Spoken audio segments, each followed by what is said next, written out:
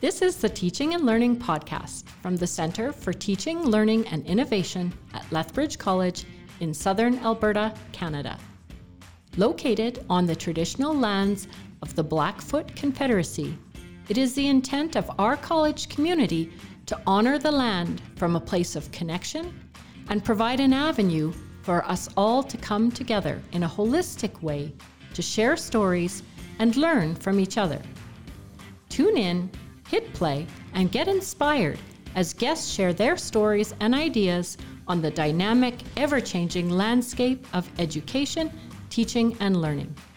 I am Donna McLaughlin, a learning experience designer in the Centre for Teaching, Learning and Innovation at Lethbridge College, and I am the host of the Teaching and Learning Podcast. Welcome to episode 2 of the Teaching and Learning Podcast. Today's guest is Alan Lediat. We're recording this podcast in December, but we didn't invite Alan to be on this episode because he bears an uncanny resemblance to Santa Claus, although he does. And he also embodies the spirit of Old St. Nick. But more on that later. Welcome, Alan. Well, thank you for that introduction. I appreciate that, Donna. I'm glad you could join us. I'm really excited to learn more about you and your work. I know that you are from Bruce Mines in Northern Ontario, and you have an honors BA in psychology, cum laude, and a master's in social work. You are an instructor here at Lethbridge College for the past... I'm into my 14th year now. Oh, 14th year. Okay, yes. So you've been instructing here at the college for 14 years. And maybe we'll start back at the beginning, back in Bruce Mines, and to tell us a little bit about your experiences there that sort of shaped some of the work that you do now. Sure. It's a little town in Northern Ontario. It's where Lake Huron and Lake Superior meet. It's an adorable town, great people. I joke that the population was 600 until I left. Now it's 599 posted on the sign. It's actually just around 600 people. It used to be, it was the first copper mining, the first copper mine in North America, as far as I know. And also some gold came out of there as well, but I never found any. I did try. So growing up there, my father was involved within the community quite a bit, doing different things, volunteering. And he was a volunteer fireman, and then for many years he was a volunteer fire chief.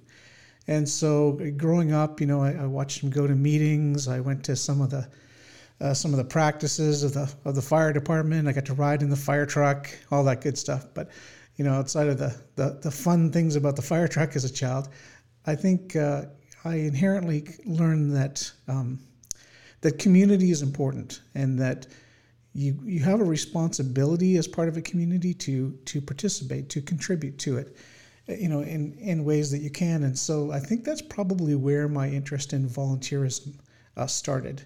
And I've always tried to be as active in volunteering as I can be, without taking away from my family and other priorities. Yes, because it does take a time commitment with the volunteering. Can you talk about some of the volunteer experience that you have had? Mm-hmm. Some of the best volunteer experience I got was back in Sault Ste. Marie, which is close to Bruce Mines. It's a larger city. And there, while I was getting my BA in psychology, I volunteered for the Victim Crisis Assistance and Referral Services, or VICRS. And just like here, they work with the police department. They're just volunteers, and they'll go out on some of the cases that require somebody to hang around and support individuals during and after the police have done their business. And so, if people's homes were broken into, or there was a sudden death, there was a lost child. There were lots of things like that I got to go out on. And I learned there, not only did I enjoy volunteer work, but I like crisis work. And so it helped me make up my mind as to my career path and going into social work. And then one of my first jobs out of my social work program was working in children's mental health crisis. So that's really amazing, because that kind of work is so beneficial to so many people. But that's really serious, kind of heavy volunteer work. How did you sort of be able to, I guess, kind of deal with that type of work? Yeah, you know what? That question comes to my mind sometimes too. And just before I answer that, I'll let you know that I do volunteer with the Red Cross, as some people know, and I'm on a specialized team that we're developing within the Red Cross over the last couple of years called Safety and Wellbeing, which is really a team of specialists that help people during disasters, help them with their psychosocial needs, really. And so again, it's working with the Red Cross is much like the crisis work that I used to do, similar skill set, I guess you could say. And I guess that, in my classes, I really encourage my students to focus on self-care, to the point that here Alan goes again talking about self-care. But I recognize how important that is, to look after yourself. The other thing that I recognize is that you need support. So my wife supports me 120% when I do this kind of work. And we have this bit of a code that developed during my time with Vickers, and we still use it. I'd come home after something pretty traumatic. And so now I've helped people, but now I need help. So I'd come home, and my code with my wife was, I've had a bad day. Knowing that I couldn't disclose or, break confidentiality, but she would know that bad day meant a really bad day. Yeah, probably on a different level than in a lot of other situations. So she would be just like, okay, what do you need? And take care of me. And because she took care of me, I could take care of other people. And really, that shows me how interconnected and interdependent we are. And you want to have that kind of network of supports when you're doing this kind of work. That's really interesting, and I'm glad you mentioned that, because that's so important with what's going on in the world today and with your students. So what led you from Bruce Mines to Lethbridge, Alberta? Oh, that's a long story, but I'll try to give it to you in brief. So after I got my master's degree, I worked in child protection on the Native Services team out of London, Ontario, for a little while, and then this opportunity became available to work with children's mental health in London with this new crisis team that they were developing, and we provided crisis service in person and over the phone. And I haven't checked in with them, but they're probably doing it over Zoom now as well. So I got involved in that, and I really felt like I'd accomplished what I wanted to accomplish within my scope there. And I know this is going to sound silly to some people, but we were thinking about management opportunities for me, and really that just wasn't me.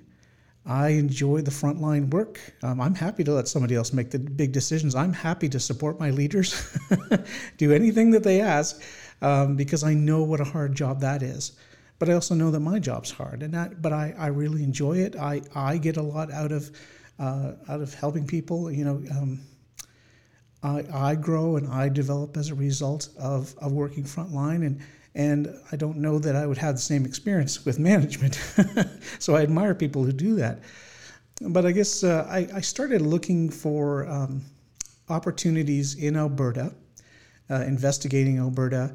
Why? Because I guess years ago I'd kind of had a bit of a vision that someday I would move out to Alberta.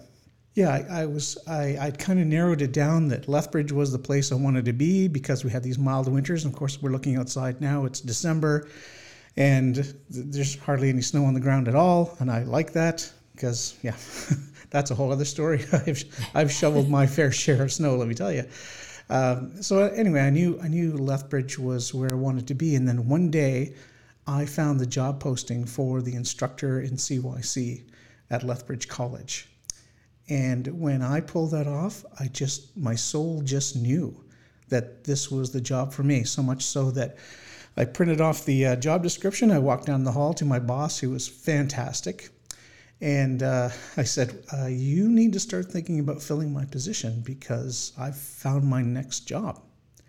And fortunately, he knew me as a man of faith, and nobody really questioned. When Alan knows something, then he knows it. And I really felt my prayers had been answered.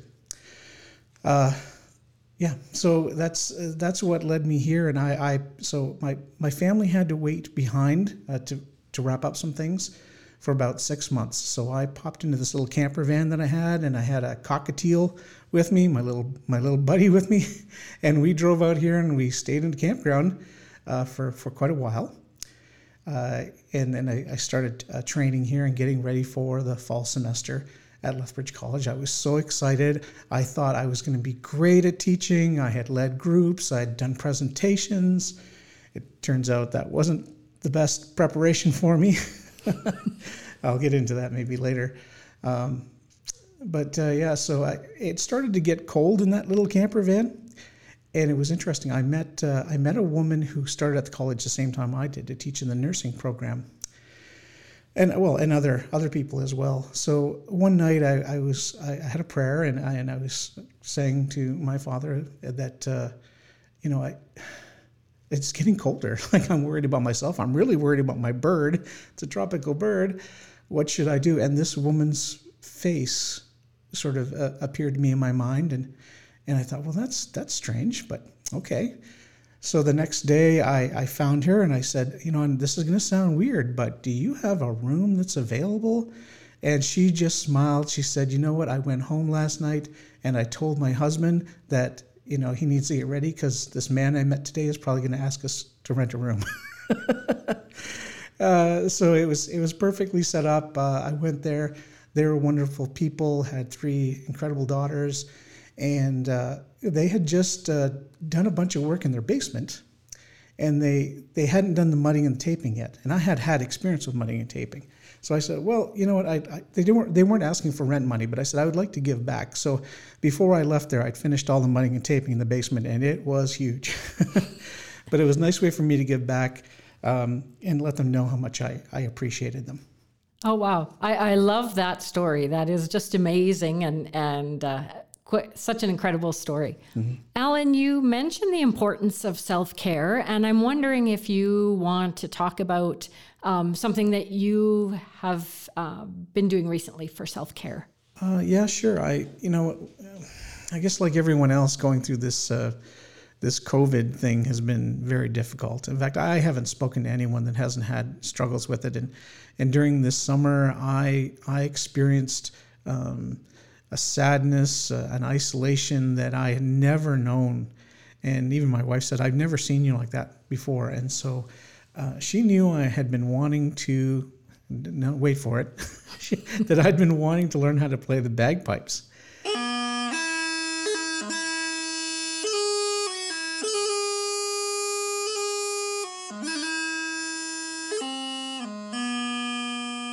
And she found someone who was offering lessons on Zoom and encouraged me to do it. And and she was right. And so I got my practice chanter, which is the pipe that you use to learn how to play bagpipes, and I started taking lessons at the end of the summer, and it helped lift me out of the funk. It gave me something to focus on. It gave me something that made me happy because, unlike half the population out there, I actually like the sound of the bagpipes. It fills my soul. You either love them or you hate them, and I love them. It was something that I could do in isolation, but it also challenged me. It's been a long time since I learned an instrument, and struggling with learning how to play the bagpipes was something that taught me some empathy for my students. Not just the learning experience, but the learning over Zoom experience. Mm. So some of the frustrations that I had, and I'm having, learning things over Zoom and other things, I'm able to apply that now to my students and the challenges that they're having, and I'm getting feedback from them that they do appreciate that.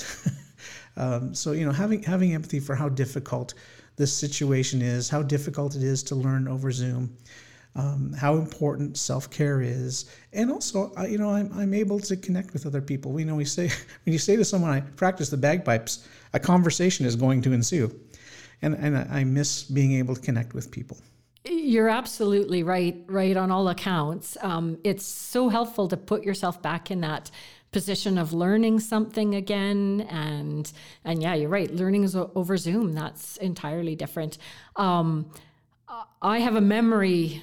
I will always have a memory of this pandemic related to bagpipes. This is my bit of conversation about bagpipes, because during the summer, my self-care was attending some aerobics class outside in one of the parks, and it was loud music. They had a huge speaker, and aerobics is very energetic, bass kind of music. And oh yeah, over in the corner, and the parks were very busy, because people are doing things outside. And so there were people playing basketball and tennis, and our group doing aerobics. And then over in the corner of the park came out all the bagpipers because they have to practice outside. And so over top of this booming aerobic music, you can hear the bagpipes playing. And it was just such a funny scene with bagpipes and this crazy music. And yeah. Oh, loud, I'll bet. Very loud, yes. Of people living around nearby. Well, I guess they had a selection of music, whatever they like. Well, once when I was living in Sault Ste. Marie, on Saturday mornings, especially if it was foggy, this bagpiper came out into the church parking lot across the road and would just start playing. Not too early in the morning, but early enough. And it was magical. It's like I had my own little concert there. I love that. But like I say, either you love it or you hate it. And my hope is that I will get to the point that in the spring or early summer, I'll be able to graduate and get my own set of bagpipes. And then that's a whole other level of difficulty I'll have to challenge myself with. So we will look forward to hearing you with the full bagpipe apparatus. Okay, just remember, you said you would be looking forward to it. So just so you know, when I show up on the street playing it, you'll know what's going on. Yeah. I think you'll be piping us back into the college. That would be nice. That would be great. Fingers crossed. Alan, you came to Lethbridge as a aspiring new teacher. And so how was that? I was really excited and overwhelmed and wondered what I had got myself into. But then again, I'd had an answer to my prayer. I knew this was where I was supposed to be. So no matter how difficult it was, I knew I'd get through it. And that was really important. I relied on that a lot. But teaching, I will say for you new instructors out there that I found the learning curve steep and long. I went to kind of any workshop or training that was available. I did the ICP workshops. I tried to spend time with instructors that had education experience or had been here at the college for a while, and I still do all those things in order to become a better instructor. So not only do you need to become a good instructor, but you have to find out who you are as an instructor, because someone might do a lot of things for themselves in their classroom that work for them, but they don't work for you. You have to find your own style, and also you have to warn your students about your style because they come to you with certain expectations. Maybe this is how I learned in high school. I expect you to do the same thing. I often find students that they expect me to stand at the front of the room, read the PowerPoint, and they furiously copy down each PowerPoint slide, and that's learning, and that is not learning in my book. So myself and the other instructors in the CYC program, we provide a lot of learning opportunities, learning experiences. So we're not just teaching theory, but we're helping them learn how to apply theory to practice right there, right in the classroom, or during the term outside of the classroom.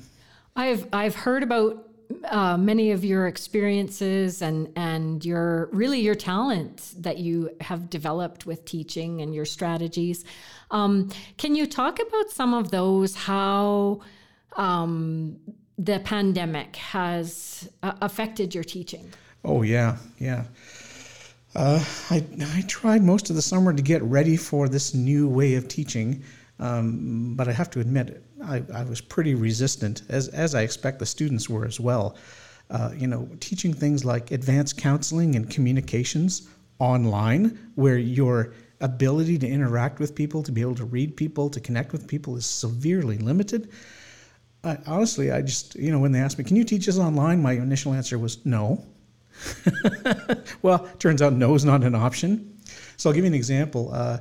So this year is my first year teaching the communications class. It had previously been taught forever by Donna Kalo, who is a fantastic instructor, just fantastic. And she had designed a pretty good base for this particular course. Now, this course also involved, within the first 3 weeks of the term, taking the students out to a camp and spending 3 days with them in this experiential learning experience. Unfortunately, we weren't able to do that during COVID, but I didn't want to lose all the advantages that we gained from that. One of the big advantages we gained from that is that the students connected early on, started to know each other, how to work with each other.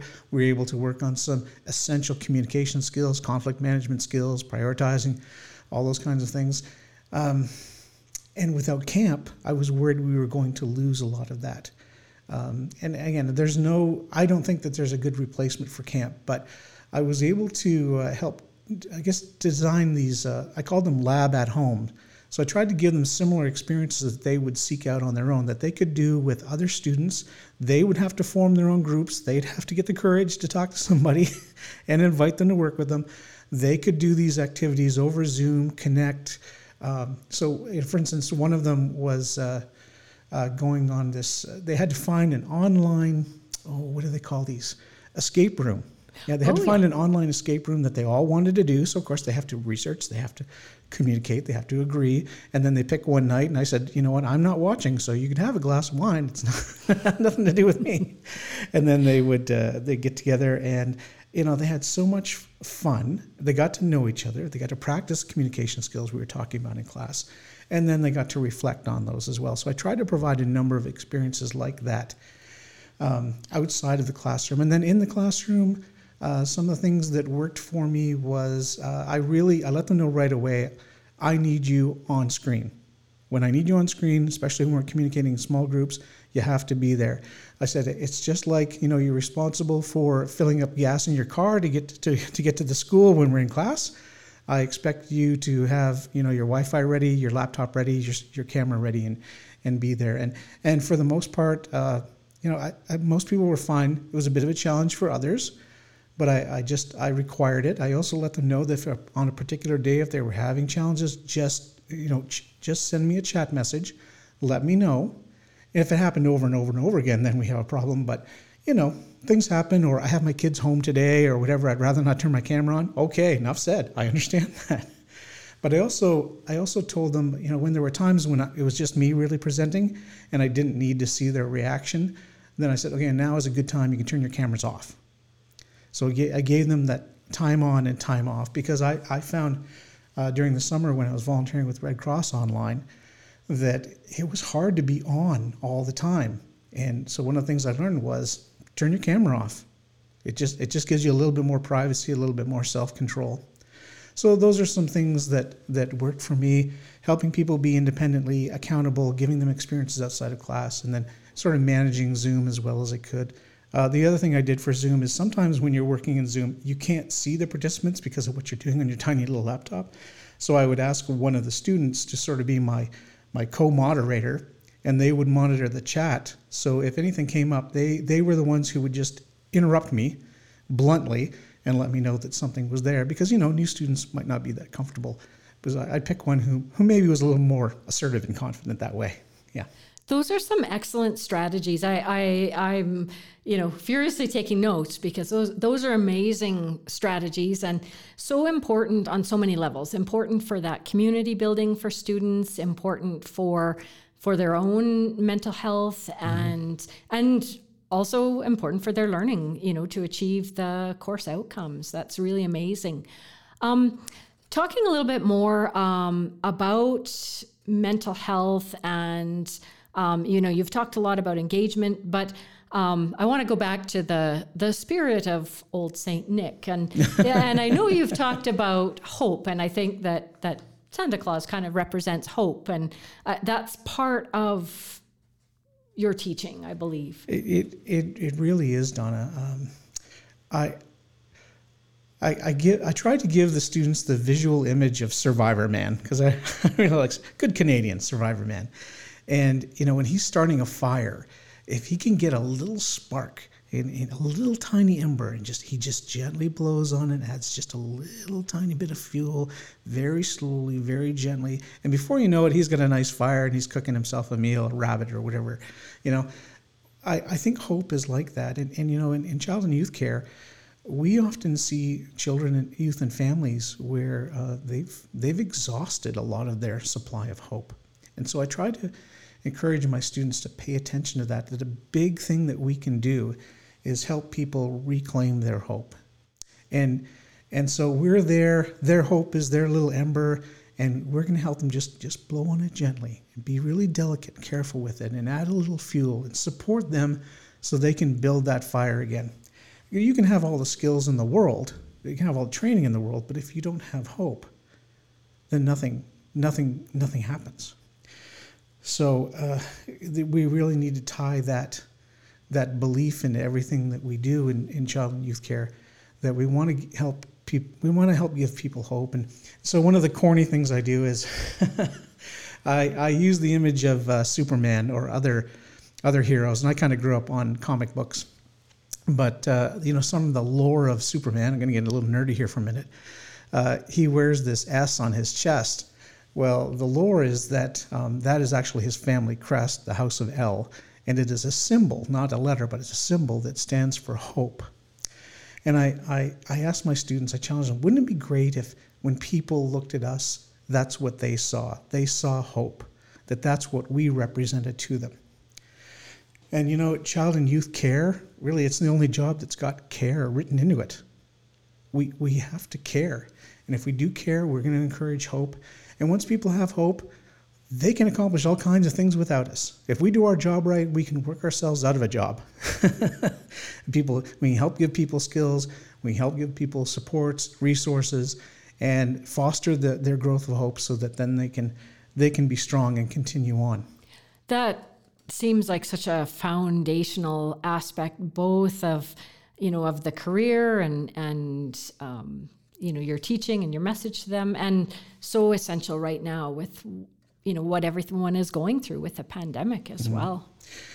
Yeah, especially with some of the recent announcements that have been made about COVID, I just feel this overall sense of sadness in the community and maybe even in the world that we're being isolated, we're being cut off, and that puts a lot of people in danger. Depression, anxiety, addictions, all kinds of things. And I worry about that. We need to worry about each other. The leader of the Red Cross here in Alberta, she said something in a meeting the other day that I remembered, that she says, we're all in the same storm, but we're not in the same boat. So we're all in different boats trying to weather this COVID storm. But we need to not be isolated. Really, our strength comes from hope, but we can share that hope and our skills and our abilities with other people without breaking COVID rules. But we need to find ways to support each other and give them hope and let them know this isn't going to last forever. And we recognize how important other people are in our lives. In fact, we probably have never been at a point where it is so glaringly obvious that we rely on other people and that we need to connect with other people. One of the projects prior to the pandemic that you were involved in that was about connecting people was the Yellow Bench. And so I want to maybe just go back and touch on that, and then also bring it back and relate that to the current situation in the pandemic. But maybe do you want to just explain kind of what the Yellow Bench was about, or what is about? Yeah, so the Lucas Fiorella Friendship Bench, it's down in the Second Andrews wing, and it's a bright yellow bench. You can't miss it. Fiorella had a son who who died by suicide. And he and his family and others were shocked because, this young man he seemed to have it all together, and he was friendly and talkative, and how many people come up and said that Lucas was so instrumental in their life, and that they had gone through something where they were depressed or they were suicidal, and he'd been able to help them and support them and get them to resources that they needed. And so this kind of grew out of that notion that if we had a place where we could just connect, again, there's that connection, right? If we had a place we could just connect, then maybe we wouldn't get to that point where we've lost hope. Because again, that's to me, that's why hope is so important, because when that ember burns out, there's nothing worth living for. It is the hope that keeps us alive, and connection will help keep that hope going and fostering. So we need to look for ways to foster hope. We need to look for ways to be contagious with our good intentions, with happiness, with joy. So many of us are infected or affected by all this negativity that's going around, and not just COVID, but other things, and it gets us down. But you know what? Goodwill is contagious, right? Good feelings, joy. At Christmas time, what do we talk about? We talk about sharing the joy with other people. Bringing the Christmas spirit. Well, why not do that all the time? If good can be just as contagious as bad, then let's do that. Let's try to infect each other with the goodness, and it doesn't take much. It doesn't take a lot. I was talking to a young woman yesterday who got this little text from her mother, and she must have cried for half an hour. It was so honest and genuine and beautiful, and that was just a text, but that was more than enough for her. So there's a little example for you. I really love the idea of the yellow bench, the concept of the connection. Wouldn't it be amazing during this pandemic if there was some way to have a virtual yellow bench for people to connect? Yeah, it's interesting. When I was helping to lead some of the mental health initiatives around the college a little while ago, that was an idea that kept popping up all over the college, about an idea of a bench or a social place where we could connect. And again, I think the college did a great thing where they created all these little meeting nooks all over the college. So it wasn't just one spot, but they were encouraging it as a whole environment. And I think that's what we need to do. And now that we're disconnected via COVID, thank you, and that need for connection is so important. But where do we do that? And so maybe something virtual where we can join in and meet somebody and connect. Maybe we do something with them, have a on virtual games night. The LCSA is always good at stuff like that.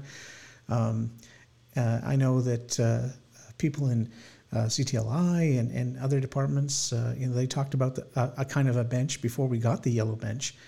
But now we really need something to pull us together since we can't meet on campus. Yeah, because those were physical spaces that promoted that connection. And so we need to figure out a way to develop virtual spaces to promote that same kind of connection. Yeah, whether it's a watch party or some kind of a theme to something.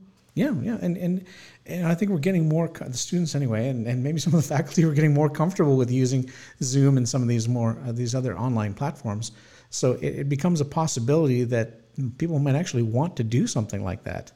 Once you get past the awkwardness of meeting somebody new, which happens in a face-to-face situation too, then you start to enjoy connecting and having fun, playing a game or watching a movie together or whatever the case is. Yeah, exactly. I understand that you have recently received an award, the Center Values Award from the Center for Justice and Human Services. And I know that this award was given kind of through a vote of your peers, the other instructors and your colleagues. Can you talk a little bit about that award? Apparently, I was nominated and voted to receive this Center Values Award. They in giving me the award, they spoke about how I can be a little quiet. I've said this. I prefer to work kind of behind the scenes and be supportive, but I guess I'd rather speak with my actions than my words so much. So, getting involved with the Yellow Bench was a great opportunity. I have facilitated, along with some of my other colleagues here in the college, the mental health first aid.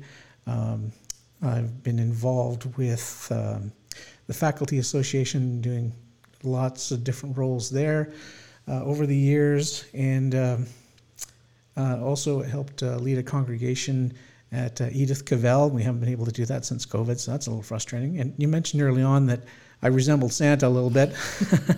Well, when my grandson was born a couple of years ago, I realized that taking a baby to the mall to get a picture with Santa is really just inviting chaos. So I went ahead and got a Santa suit, grew out my beard, and then I went over to their house and got pictures of myself with my grandson, and put all those pictures together and gave them as a collage to my wife for Christmas. So she hung it on her wall. She was pretty excited. But after that, I thought, I kind of fit this suit. Now, don't say anything about me being overweight, but, it kind of looked good on me. And so I had other opportunities within the college and out in the community.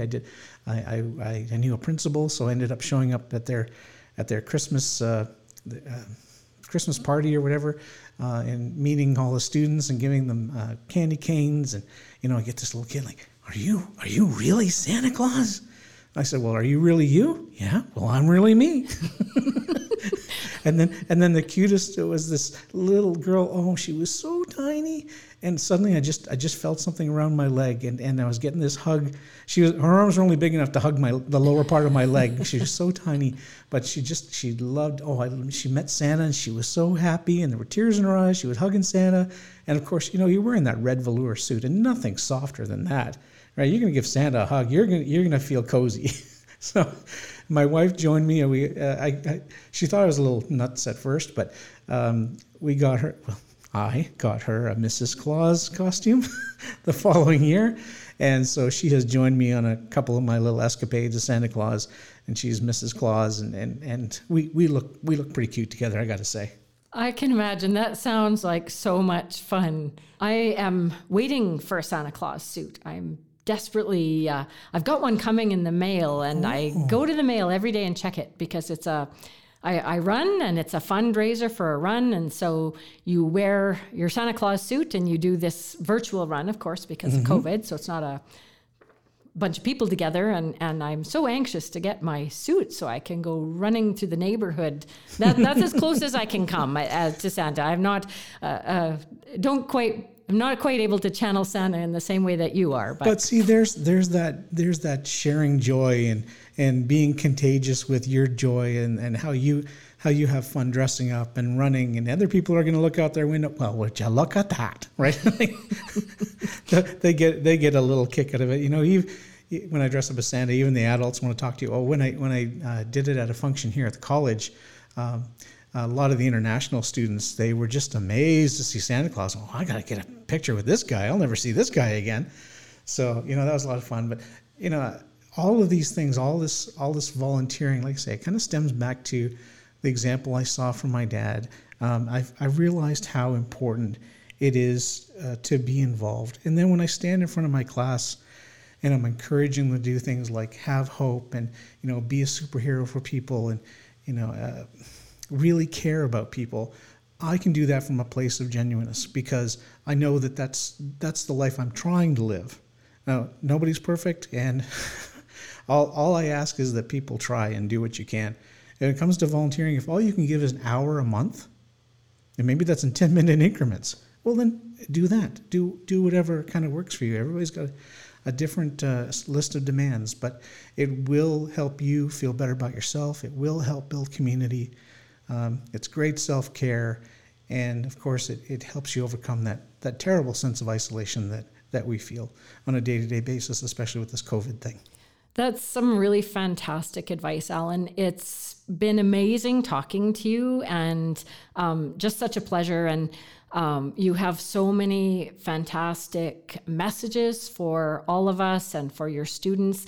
Thank you so much for being part of our podcast today. Well, thank you, Donna. And I'd like to say happy holidays to you and happy holidays to everyone else. However you celebrate, whatever you celebrate, at least hopefully you get a couple of days off and you just bury yourself under your covers if that's what, knocks your socks off. But please enjoy this time and I encourage everyone to take care of yourselves, take care of other people, look around at the boats around you and see what you might be able to offer. Thank you. Thanks, Ellen. For more information on this episode's guest or on CTLI, see the episode notes or visit learninginnovation.ca. Thank you to CTLI for sponsoring this podcast, and thanks to Ryan Robinson, Mike Smith, Jude Bielik, Joel Godfrey, and all of the others who have contributed to making this possible. Most of all, thank you for listening.